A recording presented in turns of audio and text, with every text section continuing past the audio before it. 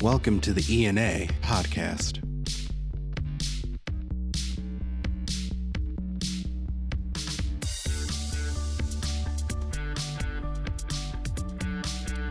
Welcome to the new year of 2020 and the first E&A podcast of the 50th year of E&A. It's a special day for E&A as we start what is going to be a year-long celebration through E&A Connection, through our social media, at our events, and obviously through the E&A podcast. And we have a special guest today to help us kick off the 50th anniversary year of E&A. We have E&A past president and current historian, Joanne Fadali, with us today. So Happy New Year to you, Joanne, as a piece of E&A history, but also as the historian. This is going to be an exciting year for you, I would imagine. Oh, it certainly is, Dan. I can't believe that I'm still alive after the 50 years, and it's been here for 50 years. So, in our halls now here at E&A headquarters, we have our past president's wall, and I walked by there and saw 1990, and the first thing that jumped out at me is that 1990, your as president, was 30 years ago now, and that was 20 years into E&A's history. Talk a little bit about what it means to you to have represented and led this organization, but now have being able to see it all in the context of how much growth has happened and really what an amazing place this has become. Where do you start? It's been an unbelievable ride. Even though 1990 was 30 years ago, I feel like it was just yesterday. Coming to Chicago, because that is where our headquarters was at that time, starting with a new executive director, because that happened in that year also. And then just watching what has happened over the following 30 years. The first 20 years, we just grew like a little bush into a huge tree. Now we're into a whole forest.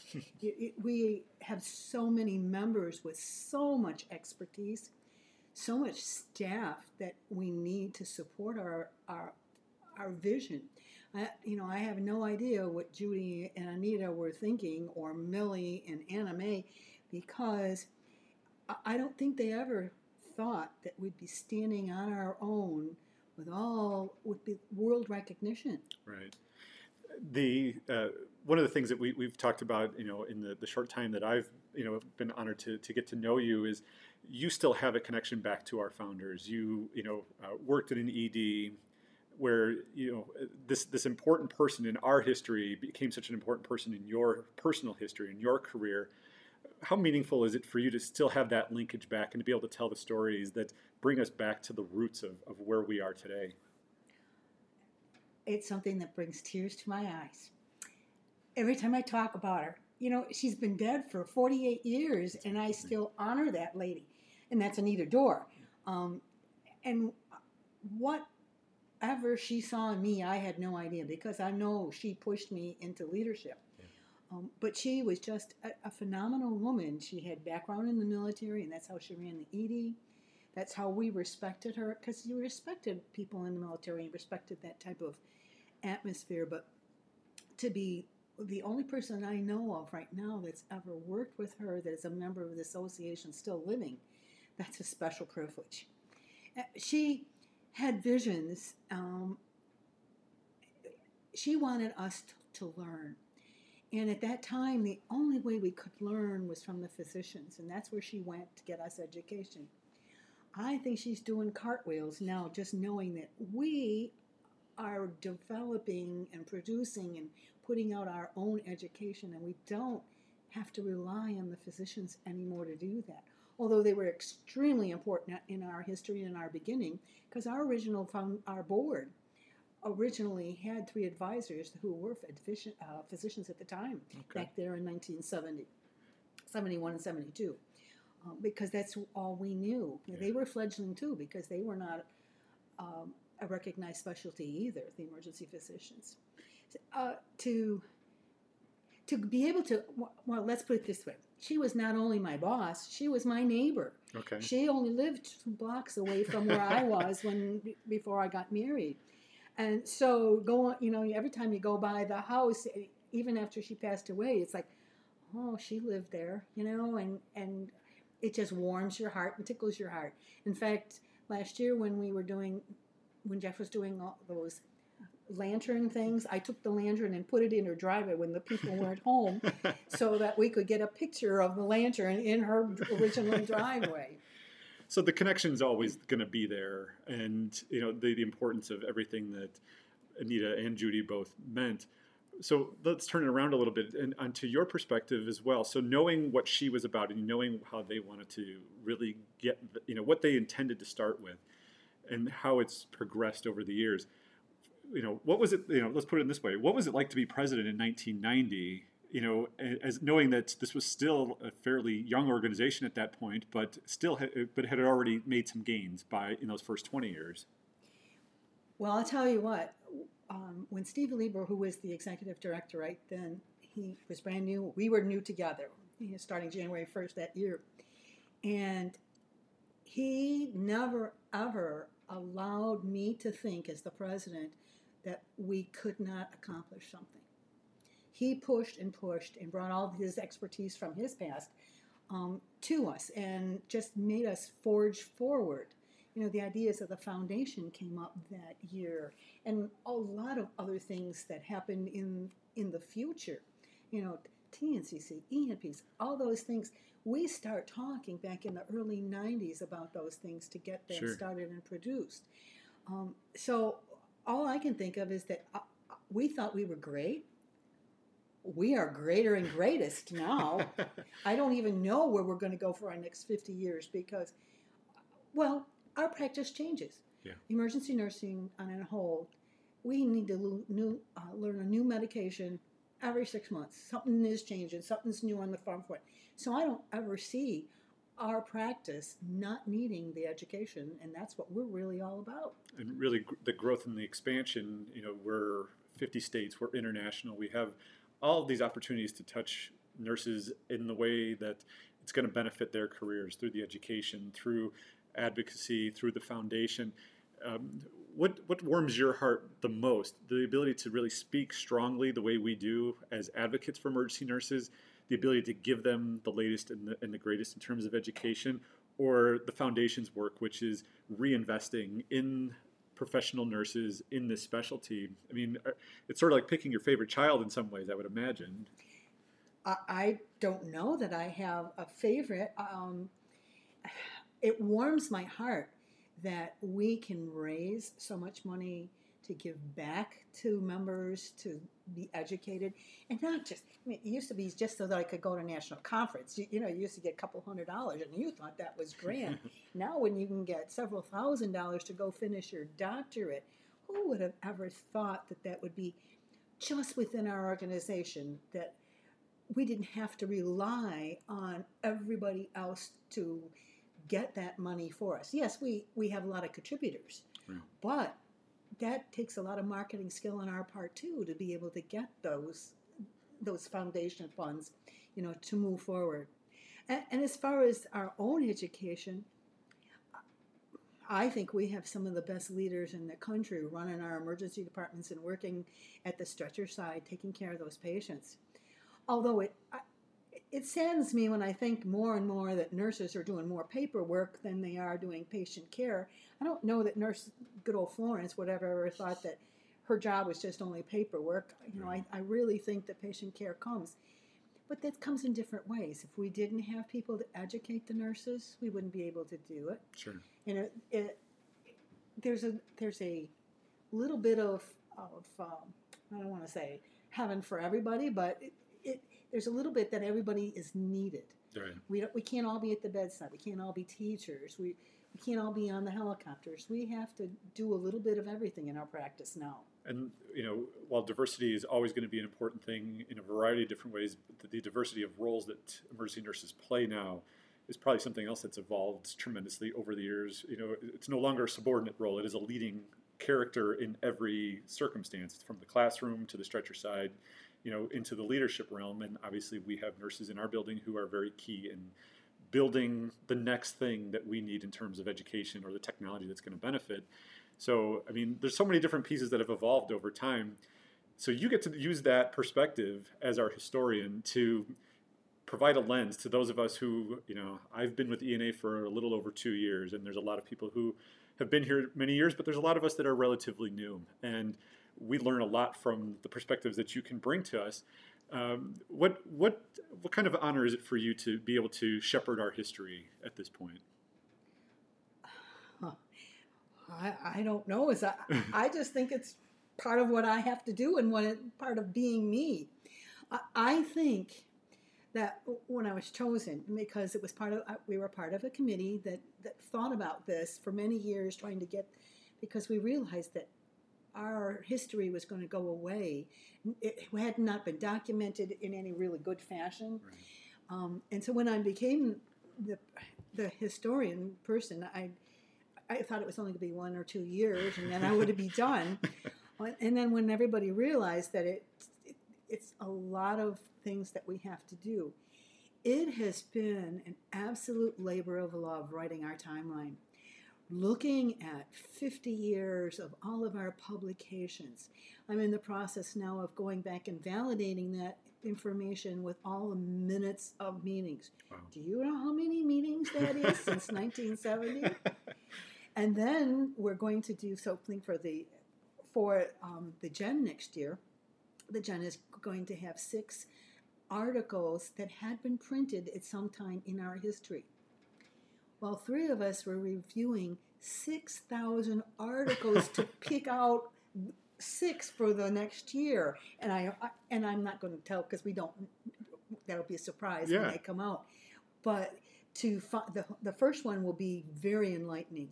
It is very much from the historical perspective, and it actually was in our very first Gen. Okay. So I'm looking forward to the membership on a whole, as well as all the other people who read our journal, to learn about what we really started from. Started from nothing, in a basement, in Anita Doerr's house, and Judy in her house, putting everything together. Who would have ever thought? I mean, you come here. I brought guests in the summertime because we were passing through Chicago to see the offices. They always wondered, why do I go to Chicago? Why do I want to be why am I playing on the computer? Why am I reading all these things? Well, when they got to this building, and I showed them apartments, and they met the people and saw the things on the walls that are here in this new building, and just the size of it, they totally understood then. Yeah. They thought, oh, how could you ever give it up? And I said, I probably won't, not until the day I die, because it's who I am. Sure. Has been for 50 years. Well, it will be in January, 50 years. And you talked about the building itself, and, obviously, if you've been here as a member, you've seen just the dynamicness of the building in terms of its layout and how it pays tribute in so many different ways to our past because of how that inspires our future. But we have our historical timeline, we have our president wall, we have the founders on the wall. We have rooms named for our founders. When you walk and you see those things, I mean, those who are here every day, it's part of our parlance, and, like anything else, it's kind of there.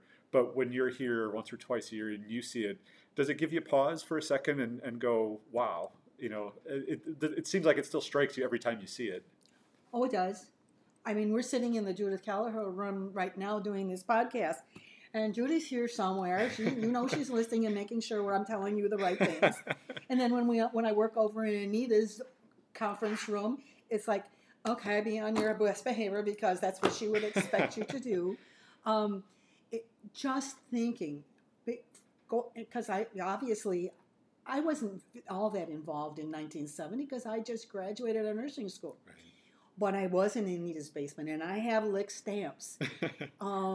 Coming here, even when we moved to Chicago, when I was president, we had probably the office the size of 1/4 of one corner of this building. And I think we only had a staff of 12 or 15 individuals. Just to know that we need a staff of 100 to do the things that we're doing, I can't think that Judy and Anita and Anna Mae and all those people that were our founders wouldn't be absolutely delighted to know that we're forging forward. And we're just touching base. I mean, we have so much further to go in the future.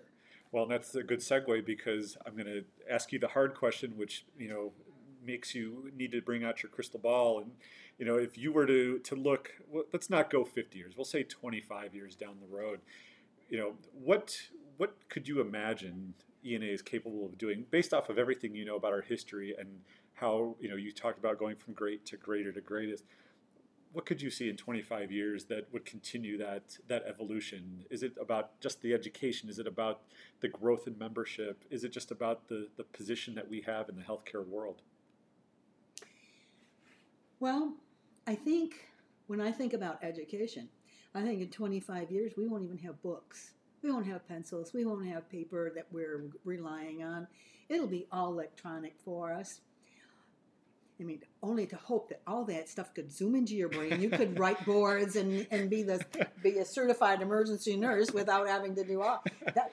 Be me in, Scotty. I would think that would be great. I don't know. And in 25 years, will we need as much building as we have because we will be so far advanced electronically? I think that we're always going to need something to touch. Because I think that's part of what nursing is. Nursing is caring. And touch is one of the most powerful ways to let people know that we care. So I think that we'll always need that. Whether the association's going to grow into 100, 200,000, I don't know. Because as you see now in this day and age, people don't feel the need to join organizations. However, as history is seeing, we went from huge families to separated families, and now what I see is people are coming back together as families.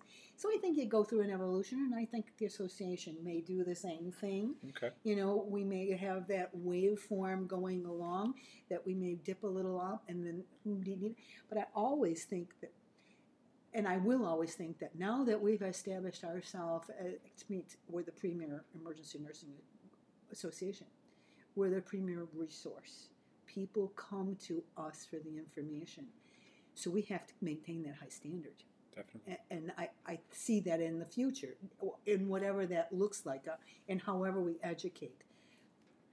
So I'm going to give you, for the last word here, I'm going to give you the opportunity to speak to the people who will be a part of ENA for all the years to come. So when they're looking back in the archives in 25 years from now or 50 years from now about all the things that ENA has done in the past, send a message to the future about what ENA is here in 2020 for them to know down the road. What is one thing that, as the historian, you want to make sure that 50 years from now or 25 years from now, they know is what ENA is about today so that they don't forget that in the future? History is extremely important. I never thought so in the beginning, and I don't think we do when we're younger. And as we age, then we start thinking, where did our past come from? And I only think that your future is as good as your past. What you make it, what you want out of it, you create your own future. So I think we are going to create our own ENA in the future. But don't forget the roots. The roots may be very simple and rudimentary. I mean, who would have thought that we wouldn't be cleaning our own thermometers that I used to do, or grind our own needles on syringes? Who would have thought that you have totally disposables? And maybe in the future you'll be doing medications without even injecting people. It'll be laser-like to your body. Who knows? But keep that past in your forefront, because you didn't get there by yourself. Sure. You had people that came before you and laid your foundation. And now you have the opportunity to lay the foundation for the future. So you always have to think that what you're doing in life, if you're leaving a legacy, make it a good one. Joanne Fadali, it's always special to talk to you and to hear about everything that has preceded so many of us that are a part of this organization now. But what I heard in all that you just said was about appreciation for how we got to where we are, whether we're brand new, whether we've got a history, whether we're an ED nurse, or whether we're somebody who is just here to support ED nurses. We can all play a role in that appreciation. So I wish you a happy ENA 50th anniversary. And we look forward to seeing you throughout the year as we celebrate in so many different ways. So I'm sure that you're excited to see all the different ways that we're going to celebrate as well. Oh, I absolutely am. And being part of the 50th Anniversary Steering Committee, I've had a lot to say. But it has been. It's been wonderful. And I hope that the members and everybody that attends and all our functions throughout the whole year and reads our things, read the even Facebook. I mean, we've developed something that's going to be new. We're going to have a Throwback Thursday every week. Right. So something that happened in the past is coming out. And it may have been 50 years ago. It may have only been 2 weeks ago. So you'll never know. That's right. So Joanne, thank you so much for joining us on the E&A podcast. Probably another thing that nobody would have envisioned 20, 30, 40, and certainly not 50 years ago, that you'd have this opportunity to speak to so many people about everything. So we appreciate you being a part of the podcast today. Thank you very much. So that'll do it for this episode of the E&A podcast, and it truly was a special one as we kick off the 50th anniversary year of E&A and had the opportunity to talk with E&A historian Joanne Fadali. I want to offer a quick special thanks to the E&A podcast team, Rashonda Legault, Julie Rossberger, and Tommy Barbie, who are responsible for the content and also the back end, the technical side of getting the E&A podcast out to all the listeners who have joined us over the last year. So as we celebrate E&A's 50th year, we're happy to be celebrating the podcast's first year right here this month in January. Until next time, this is Dan Campana, and we look forward to you joining us throughout the year on the E&A podcast.